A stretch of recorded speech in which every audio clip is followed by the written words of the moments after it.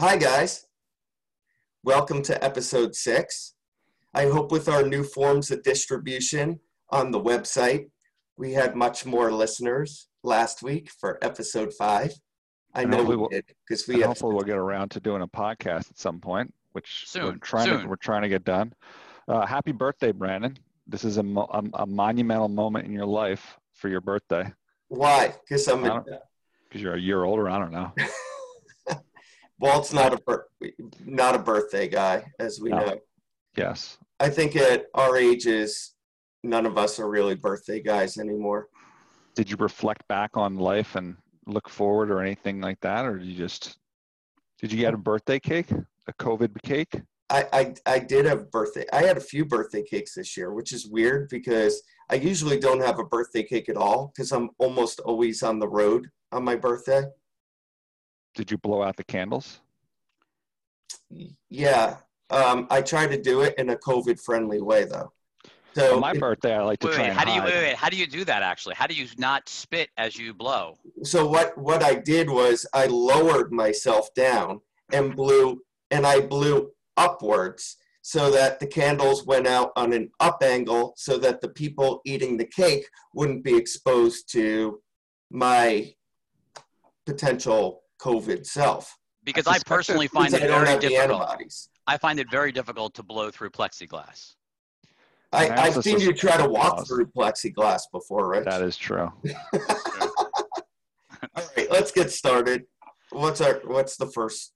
Well, we always start with comedy, so we'll start with a little bit of comedy. There's a lot of tragedy now, so maybe we should. Brandon, explain what this is. With COVID-19 test samples after attacking lab assistant. Okay, this is Planet of the Apes. That's what it is. Oh my God, I didn't actually read that headline until now. Okay. You were talking about this thing about the monkey tweet. What the fuck? I honestly did not read that headline until now. What the?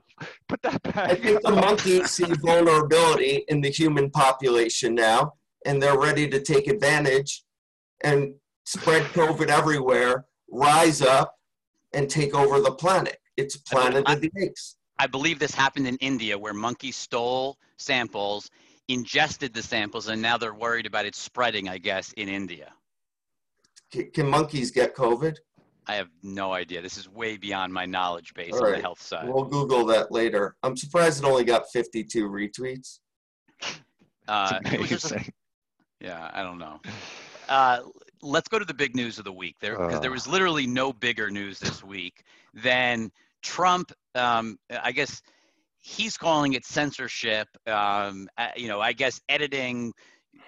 Twitter would probably call it putting some context around tweets that they find problematic or worrisome. And, just for some background here, Twitter's been pushed pretty hard to call out Trump on some of his tweets literally since Trump took office. And so the pushing of Twitter to do this isn't new. What's new is that Twitter actually did something this week. This is the first time where they've put a fact check and a policy violation notice on the president's tweets. And so that's the new news here coming out. And that sort of has really gotten everyone thinking about this whole situation, including the FCC, Walt.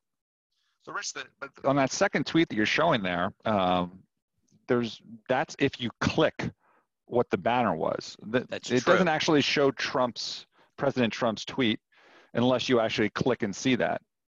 So right, because Twitter has a policy against glorifying violence, and so you can't. I don't think. By the way, that's not just glorifying violence; that's calling for violence.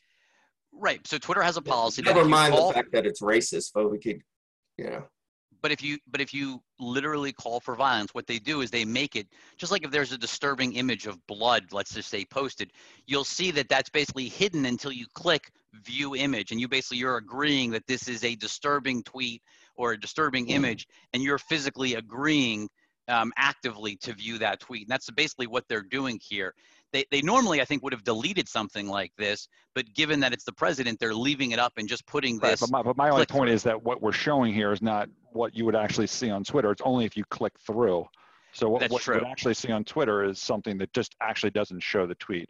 Anyway, so where this led to is obviously some additional aggravation for the president, doing an executive order, I think effectively calling for the Department of Commerce, run by Wilbur Ross, to petition of rulemaking to the FCC with regard to what's known as, Section 230 within the Privacy Act of 1996, I believe. Anyway, so if you kind of delve into that, there's individual sections within there that I think this pertains to, which I believe would be Section C, items 1 and 2, which have 2 different subsections that hopefully if you're on Zoom and not on our podcast, because they ain't going to read this. Section 1's pretty much irrelevant. That's just the protection clause. Right. Right. So section 1 is basically like if you have a blog or whatever, and someone's making some crazy shit comments, that you can't be held liable for their comments. So it's not relevant to, I think, what we're talking about here. Section 2, Brandon, go ahead. Section 2 is anything that any action that's taken. First of all, the key word there has to be done in good faith, which is something that the president is taking exception to.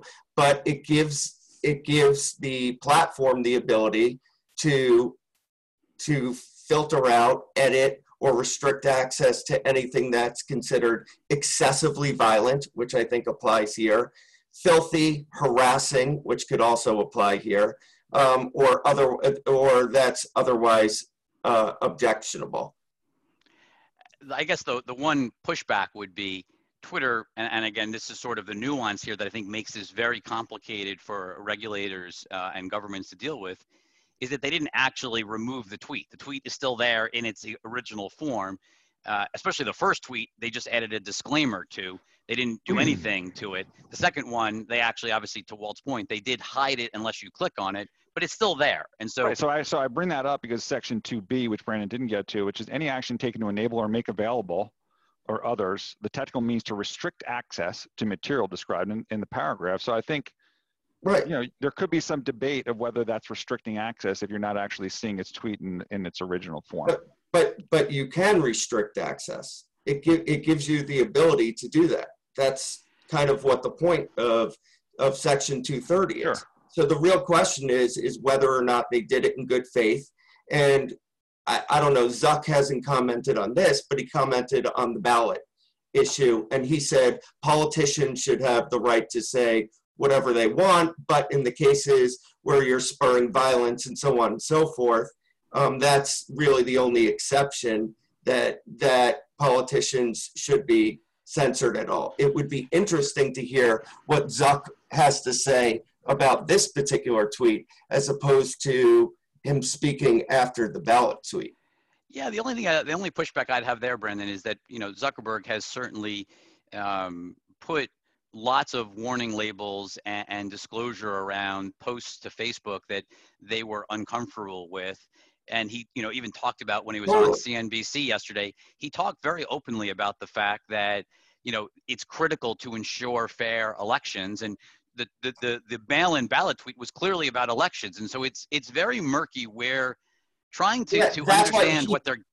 He tried to put a dividing line in there by using it was like almost an exception clause for politicians, right, which is just, it's almost like trying to back into the thesis, right, ex post facto. So let's talk about process here, which is, this is a part of legislation. So there's been people tweeting stuff about removing it. Like, I'm not sure how you remove legislation without other legislation, meaning something going to the House, or if it's somehow challenged in court. So if it's not a removal, as some people are talking about, this notice of proposed rulemaking is probably more about asking for an interpretation, again, of this 230C 2A and B. It's an interpretation, right? So, and look, the chairman last night, Chairman Pai said the following. Again, so if the process is Department of Commerce run by Wilbur Ross, petition of rulemaking, effectively to interpret this rule. Chairman Pai's response was, the debate is an important one. The FCC will carefully review any petition for rulemaking filed by the DOC, right? So that seemed like, on the surface, anyone reading that was like, okay, Pai's punting on this, right? Well, especially because it's not clear that the government or the FCC as an agency doesn't really have the power to enforce anything around this issue. You really need to go to court. I mean, that's the fundamental thing. Either go to court, or you need Congress to change the statute. Either way. Well, that's not asking for them to enforce. It was a petition for rulemaking. So you're saying that they can't do something that wasn't being asked for in the first place. So let's talk about the process that's happening, right? So they're asking for a interpretation of sections 2 or 1, whatever the letters were. That's a court thing. Yeah. Look, again, and 230 is vague. 230 is a vague statute. But let's take this one step at a time. Pai initially says, like, okay, whatever, I'll wait for the Department of Commerce, and then we'll have to look at that. And then the following morning, I don't know if you have that tweet, Rich, you can bring that up. He tweets that it's not obviously him saying that, oh, he's definitely going to do it, but it's, you know, he's questioning Twitter as a company, not having done anything with whoever this is, Khamenei, Supreme Leader of Iran.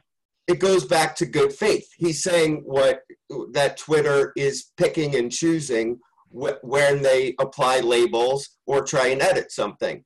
And yeah, I mean, if you look at those tweets, yes, Twitter probably should have taken those tweets down. Brandon, my point was that last night, it didn't seem like it seemed like more of a generic response. Oh, we'll see what the DOC says. And then this morning, it's kind of like, well, like, why isn't, like, he's almost like, I want to engage. He seemed much more fired up. He seemed more fired up this morning than he did last night with that Commissioner statement. Carr as well is obviously engaging on Twitter and multiple news organizations wanting to engage on the issue. So the process, again, is going to be DOC, Department of Commerce, NTIA, whoever it is, notice for a rulemaking to get an interpretation on it. So let's assume that they interpret this. Then what? Like, again, to your point, Brandon, there's no enforcement. Then it goes back to the administration, likely Barr, that has to sue. So my question on this is, like, why are they even bothering with this process of the NTIA asking for rulemaking for an interpretation? Couldn't Bill Barr just effectively sue under this legislation anyway, in terms of saying that it wasn't done in good faith? Because it's political, and they want a regulatory body to say that this is not right, what's being done, whether or not anything could be done about it. Trump just wants someone to back him up. Or it's possible it creates noise for a week, and then he doesn't actually want it to actually go to court and have the attorney general or whoever make a suit and then get shut down in court. Right? So when they announce 110,000 deaths, then there's something else to But, you know, I still think one of the things that I'm struggling with is why now? You know, I think Jack's been pushed on this at Twitter for a long time. And it's just interesting that, you know, the election tweet, and maybe we're getting so close to the election, but something clearly triggered this, because there has been a push for Twitter to take action, for Facebook to take action, et cetera. I mean, these are not new things that we're dealing with. It's just the fact that Twitter finally did something to the president, which they have not done over the preceding. There's plenty of tweets, right, from the last 3 years that would have been just as inflammatory to put a label on or to put a warning on. They just, you know, think about Charlottesville or whatnot. Like, this is clearly something happened in their decision-making process where enough was enough and they put their foot down. At least it seems that way from the outside. Well, the group that's most motivated to have Twitter do something would be the DNC. Yep, for sure. So it's not another tech company is, unless Jack had this revelation moment, which could certainly be the case as well. You know, everyone has their moments of when they want to do something. And they're breaking points too, right? In terms of just how much can you physically take in terms of abuse of the platform? Because if Brandon had tweeted what the president did last night, there's no doubt they would have shut down that tweet and just removed it from the whole system. I mean, this is a broad platform, dude. There's a lot of stuff on this platform that I'm sure you will be people surfacing over the next 3 days. Why didn't you do this one? Why didn't you do that one? Why didn't you do this one? Jack chose this tweet by the president, and then the White House account to actually tag. There's plenty of other examples of people on both sides that they could have done this for, and they chose this one to start. Yep. Unless I'm missing something. The ballot one was a weird one to start with. I mean, if it was last night's, with the violence and the thug comment, I think that would have been, you know, a more widely accepted. You're also running a company and you want to try and stay apolitical, and you're telling me there's not something you can find on both sides to tag at the same time? With all of the stuff that's on Twitter, you couldn't find something on both sides to approach this and say, like, tit for tat or whatever it is? Let's talk HBO. So Christina Warren tweets out, does it make you and Rich, meaning you, Walt, and Rich, twitch to see all the hot takes and analysis by people that don't understand that HBO Max can't be viewed the same way as Disney Plus or Netflix because of its, in brackets, convoluted and at times competing, end of brackets, business structure, because it makes me twitch? And I think what she's basically saying is, like, you've got all these people saying this thing is horrible. You've got HBO Go and HBO Now and HBO Max, and you've got, you know, this thing isn't on Roku or it's not available on Fire TV. You had people also tweeting reviews that hadn't even used the product. We're saying that they didn't have original content. We're saying they couldn't do it. I mean, right. You download an app. There's plenty of original content. First of all, anyone that can't authenticate, I have to re-authenticate on my apps like every 30 days. It drives me bananas. So if you don't know how to re-authenticate or download an app, and you're telling me you're streaming content, I mean, come on, dude. Right. And when you see these people, you know, literally write that there was 100,000 downloads of HBO Max on day one, sort of irrelevant when you have 25 million. Forget about Amazon and Roku users of HBO, but you have 25 million users. Installed upgradable apps. Yeah, that are instantly upgraded. Yeah. And yeah, some of them may be upset that they can't get it on Roku or on Fire TV. I'm sure there's definitely HBO subscribers that are upset, but you know what? It works great on Fire TVs. If you have an Xbox or a PS3 or you have a computer, there are lots of ways to get this product without having a Roku or an Amazon Fire. And my guess is at some point over the next couple of months, they're going to show up there. I mean, I can't imagine this battle lasts for months or indefinitely.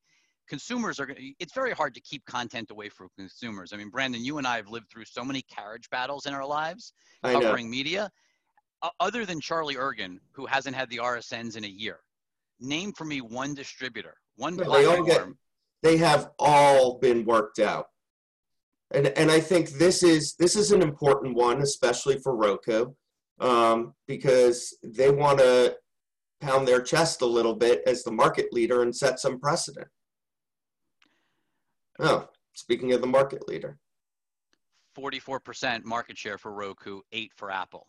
In terms of viewing hours. Probably not devices. I think if you look at this slide and you thought it was device distribution, it's interesting that Xbox has double the streaming hours as PlayStation when there's way more PlayStation units than Xbox units right now. So what is the market opportunity? How many households today have some type of connected TV? Is there a way for Apple to grow its share based on the growth in the market? The last stat I remember was about a year ago, and it had already crossed the 70% mark. So that's a pretty penetrated market. So if I'm Apple, it's a challenge to take my 8% share. I think they do care about having it. They can push their platform on the services side better if you're using your device. So this is probably an opportunity for them. The issue is, if it's a penetrated market, you have Roku, how do you get that person to buy a $180 Apple TV with 4K, and if it's $150 even just for the HD version? I mean, they historically, when Comcast and Charter were entering the market, they were trying to tie in.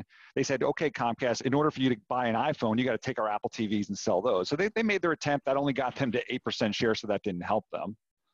There is, however, what would be interesting is, I mean, there's a upgrade cycle happening. Obviously, COVID impacted upgrades again, but a lot of people expecting going to 5G. Verizon is increasing ad spend. T-Mobile's increasing ad spend. If I'm AT&T and I want people to buy my phones and HBO Max, like, why not give users a free Apple TV whenever they buy a new iPhone? And I'm sure Apple would be on board with helping them finance that. It would be good for AT&T in terms of an additional incentive to grab customers during this big 5G upgrade cycle. I mean, it seems like an opportunity for Apple to grow that share from 8% to whatever, A Well, win-win. one of the things that's interesting, Walt, is when you think about what drove Roku originally, it was the fact that it was the only place that everything worked. Like originally, you couldn't get Amazon Prime. I mean, you literally couldn't get all the different Yeah. services weren't It available. was true Switzerland. Correct. So Roku won by being Switzerland. Now Yeah. that's all gone generally until this HBO Max issue developed. And so now what's actually ironic is that the only streaming box that has everybody is actually Apple TV now because they have HBO Max. And so they actually have a marketing advantage to grow that 8% that they've never had before because they were always at a deficit relative to Roku, especially in the early days that I think contributed to that deficit in market share. I mean, price point matters too. And I think Big a lower price or a bundled price would go a long way. I mean, that's the problem though. $179. I mean, I get that it's a premium service and the box looks good, but like who sees the box when it's in the cabinet or in my case, Velcro to the back of my television? So you got to cut that price or somehow get AT&T to help you out. Look, AT&T, remember, was Apple's original partner for the iPhone, right? The iPhone was exclusive to Apple from day one. Verizon has obviously grown their iPhone base a great deal, but like this makes a lot of sense for them to try and partner and push this product going into the 5G cycle. Yes. Is the Apple TV device strategic to Apple? How strategic is it to Apple? I think everything is generally is an offshoot of the iPhone, but look, the valuation of Apple is largely getting driven higher multiple wise based on the services business, right? And services, and maybe that's another thing they throw in for free. Buy an Apple TV and get Apple TV Plus and news and all these other things for free. So it's strategic to the extent that it gives them some power that when you power that thing up, they can drive those services to you. More services revenue means higher PE multiple, which is what the investors want right now. The other thing we used to talk about a lot with these devices was who was going to own the living room. And for a while, that seemed to be strategic, and that just went away. Is there any more a battle to win the living room? What do you think, Rich? Look, I think everyone wants more time in the day. If I'm Apple, I want you using my products and services. And sure, Apple TV Plus is available on a Roku, but there's no way on a Roku that you're getting used as much as other things on a Roku box. And so if I'm Apple, I want you using my interface first, and I want you being everything Apple, from your phone to your TV device. What about Comcast? Didn't they want people using it through their box as well? They were putting Netflix through there. So what happened to that? I mean, the flex boxes they can't keep in stock. I mean, people are definitely using those flex boxes like crazy. They want to control, even if you get rid of your cable box, they still want you using their quote unquote hockey puck, not an Apple TV or others. And look, Comcast's hockey puck, their flex box has HBO Max. And so where does that fit into those numbers of that chart that you put up? They're not, Comcast X1 is not listed on there anywhere. So how does that number fit in? Because it's not technically a third party, that's part of it needs to be. And my guess is it's a rapidly growing part of that ecosystem. Okay, so it's possible that Comcast, which has whatever the number of customers are that have HBO, that there's an overlap with Roku. So these people freaking out that Roku is 40% share of the viewer, maybe that person also has a Comcast box that they can watch HBO Max on, so they don't necessarily need to download it onto the Roku. There may be plenty. I mean, look, there's people that may have a Flex in one room and a Roku in another. Like we have, you don't know how all of this stuff actually fits together in the jigsaw puzzle. And to be fair, remember, Flex, but I have a Roku and an Apple TV. And remember, you can get a Flex for free. If you're a Comcast sub, you get a Flex the first Flex is free. So, right, Brandon, there's no benefit to you to have, or any of us to have, like the same device in every single room. So it's possible you could have Roku, you could have Roku in one room and an Apple TV in the next. It's irrelevant. I mean, all the cloud services are all based around the app. So I don't need to have a Roku in one room and an Apple TV and another Roku in the other to pause HBO and pick it up in the other room. It's just irrelevant. It's possible that some consumer they have it on their iPad. People watch a lot of content on their iPad. They watch content on their phone. They can watch it through the Comcast box. So the risk to Roku then is like they realize, oh my God, HBO Max is actually something pretty good. This user experience that Apple's giving me good. maybe that's the displacement that they have, especially if AT&T can come in and subsidize the purchase. And, Roku may be risking some device share here. And that's the last thing that I'm sure that they would want. Look, at the end of the day, no one ever it'll blames when get done. CBS goes dark on Charter. Nobody ever blames CBS. I mean, our investment world, obviously, we look at that issue, but the consumer never blames CBS. They always blame the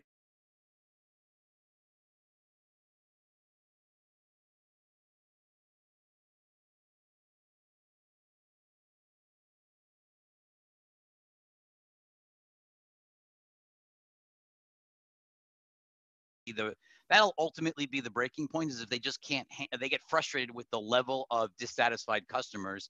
That's where you probably see a deal get done at some point. Is there a call number for HBO Max? I'm not sure if they even have anywhere to call. I don't even know how you would do People that. will be tweeting angrily at them, perhaps. Okay, so let's talk about fans. Brandon, why don't you take this?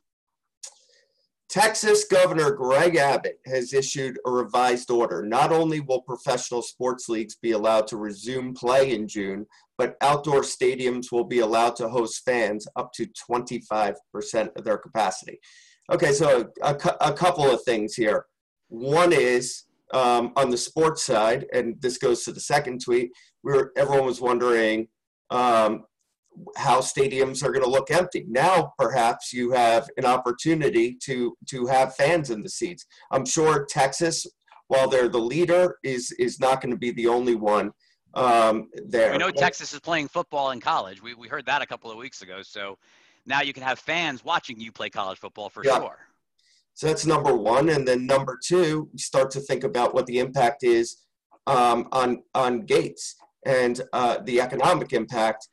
And baseball has a big problem right now because, and we'll get to this later, but the gate is such a big part of their total revenue stream. So perhaps for the Texas teams, this would help to allow for some gate. Then you think about companies like Live Nation, who are built around, the concert business you need attendees, obviously.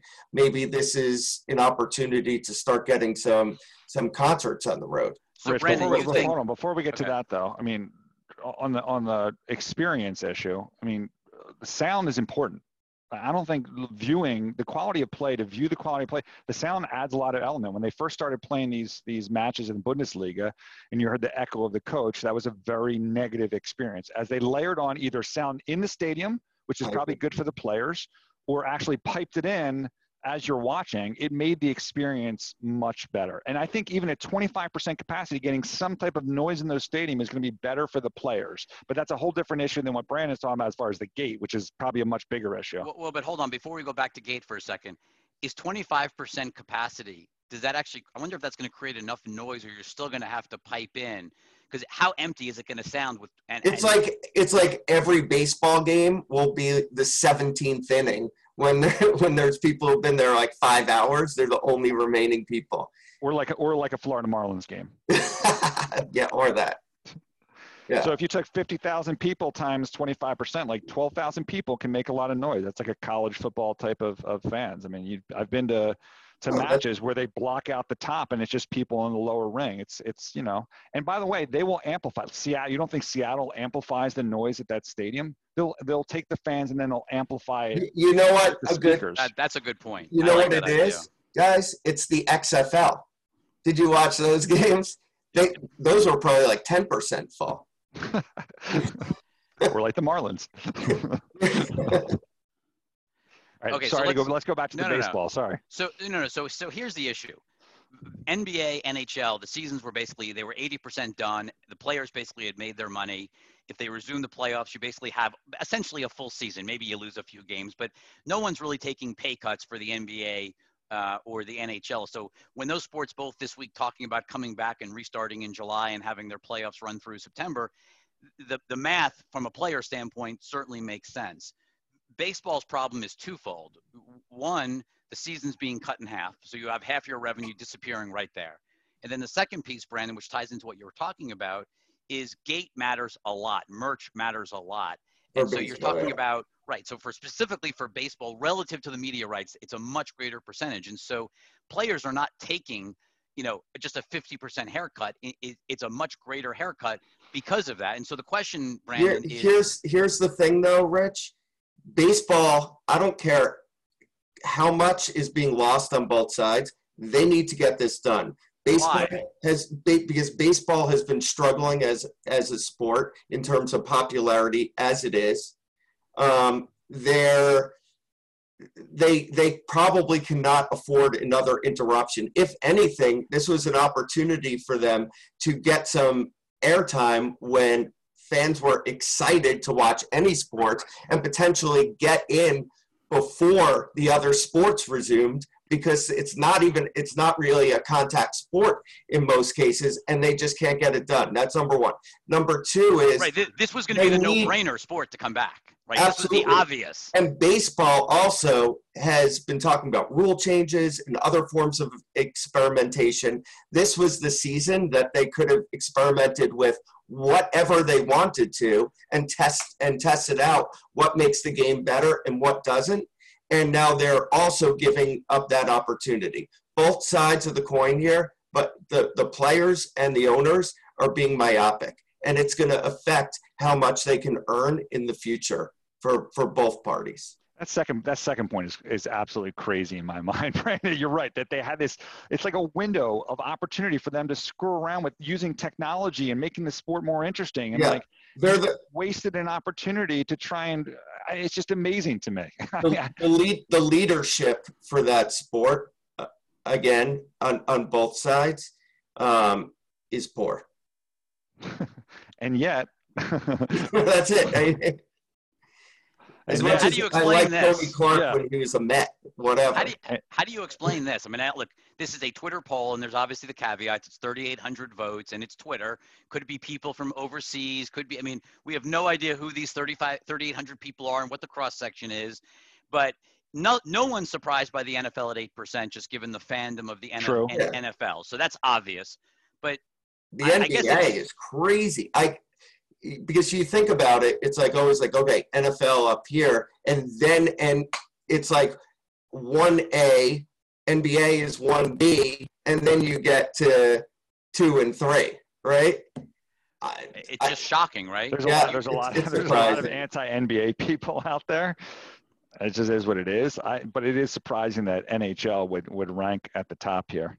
The only thing I would say to a little bit is Twitter does skew a little older. Right. So maybe that plays into it. Maybe there's, one of the biggest proponents of NBA are youths. And so maybe there's a little bit of age bias in these numbers. Again, who knows? I would have thought that the NHL would have been over 50%, given it's always kind of been the fourth sport, but who knows? Okay, so we're going to Disney World. So Disney's is opening July 11th. Disney's going to open, and that was sort of big news this week. They're going to open up essentially 6 weeks after Universal Studios. I think they're essentially going to get a kind of let Universal be the guinea pig. But what I thought was interesting, and Walt, I know you're a huge fan of going to Disney World, but the going back. No one's surprised about taking temperatures to go in. I mean, Iger's talked about that in one of the earliest interviews he did on this whole thing, that was going to be a requirement. But I think what gets more interesting in terms of the Disney experience is face coverings are going to be required on property at all times for guests and employees. But then this is the one that really starts to get, problematic, I think, from a guest experience standpoint. No high touch experiences. So no meet and greets. None of the character experiences that you're used to, no parades, no fireworks. Basically, any events on property that causes crowds to gather will be banned until further notice. That just seems like everything that makes Disney Disney. Like, you go to Universal for great rides or Great Adventure for great rides, but what you go to Disney for is sort of the experience of Disney. And it'll be interesting to see whether there's probably some similarities to these sporting events at 25%. Like, a great thing is to go to a sporting event is a packed venue, the excitement. Disney has that same feeling where it's not great when it's packed because people are bumping into you all the time. So there are some benefits of being empty, but not having the fireworks and some of the Disney experiences that make it magical, Rich. that Yeah. No, that are not there. The temperature thing obviously is not a big I deal. don't think that's a big The deal. mask thing though, I mean, dude, it gets pretty hot in Orlando. Like wearing a mask around for the entire day, that's going to be rough. That would be very 95 humid wearing a mask. And you're going to be even, the thing is, like, they opened the World of Disney store this week at Disney Springs. So this is just the shopping area. This is outside of the inside, the actual theme parks. People waited online with a mask to go shopping for 3 hours in the heat. And it just, I wonder, week 1, 2, 3, I'm sure the park is going to be packed to whatever capacity they allow it to, just because there's enough locals with annual passes that want to go back and support the park and are Disney fanatics.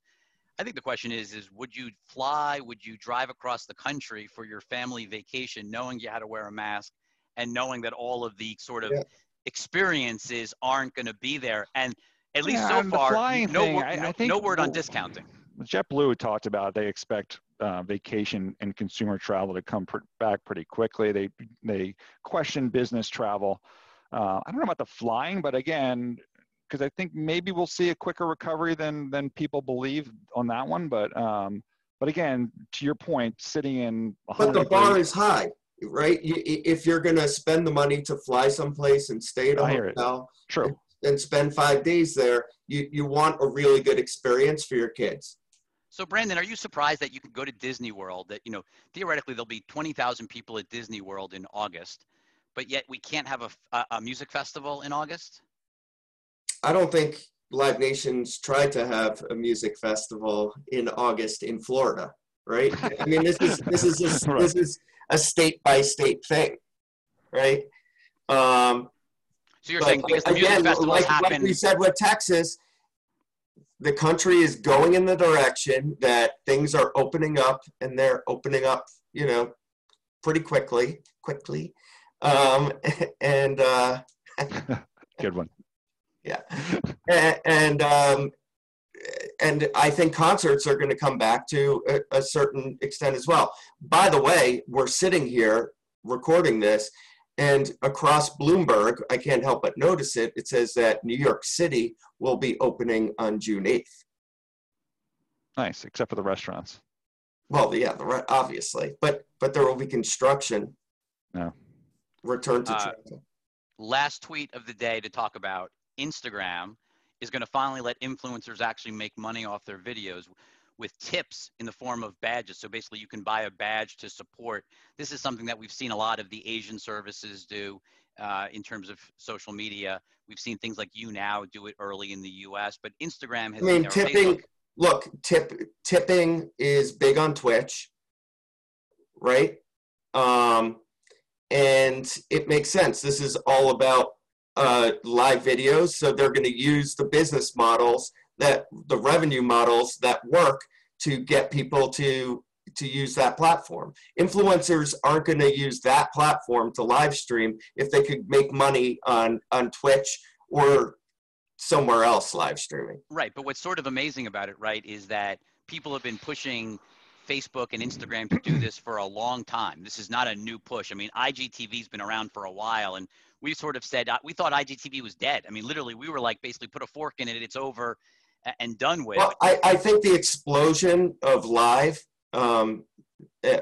streaming that Mark talked a lot about on the Q1 call is what spurred this, because there's clearly an opportunity there. They want it to continue post-COVID, so they need to incentivize creators to stay on their platform and not migrate elsewhere.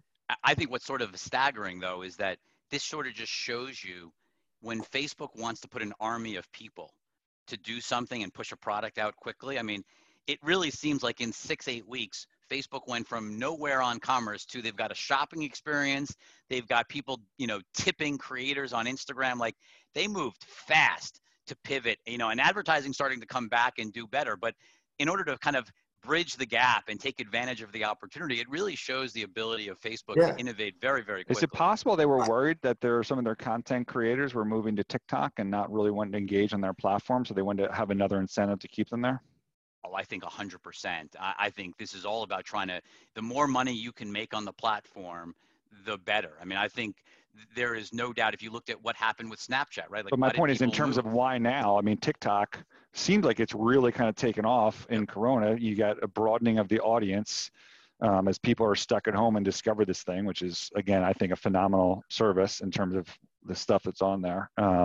Maybe it's just a response to that. They've seen a quick change in what's going on there in the last 2 months. How do we create more stickiness to our service and Sure. not let people leave? Because like we saw with Snapchat, a lot of creators went right from Snapchat over to Instagram when Instagram stories launched, and there was more ways to monetize that influencer model. And now with IGTV and donating, or tipping as it's called, just a new way to make money. And so, yeah, this could be making sure that they don't lose that same benefit they got from Snap, that they don't lose that over to TikTok over the course of the next 12 months, especially given the, as you said, the explosion of usage. I think that makes a ton of sense in terms of timing as well.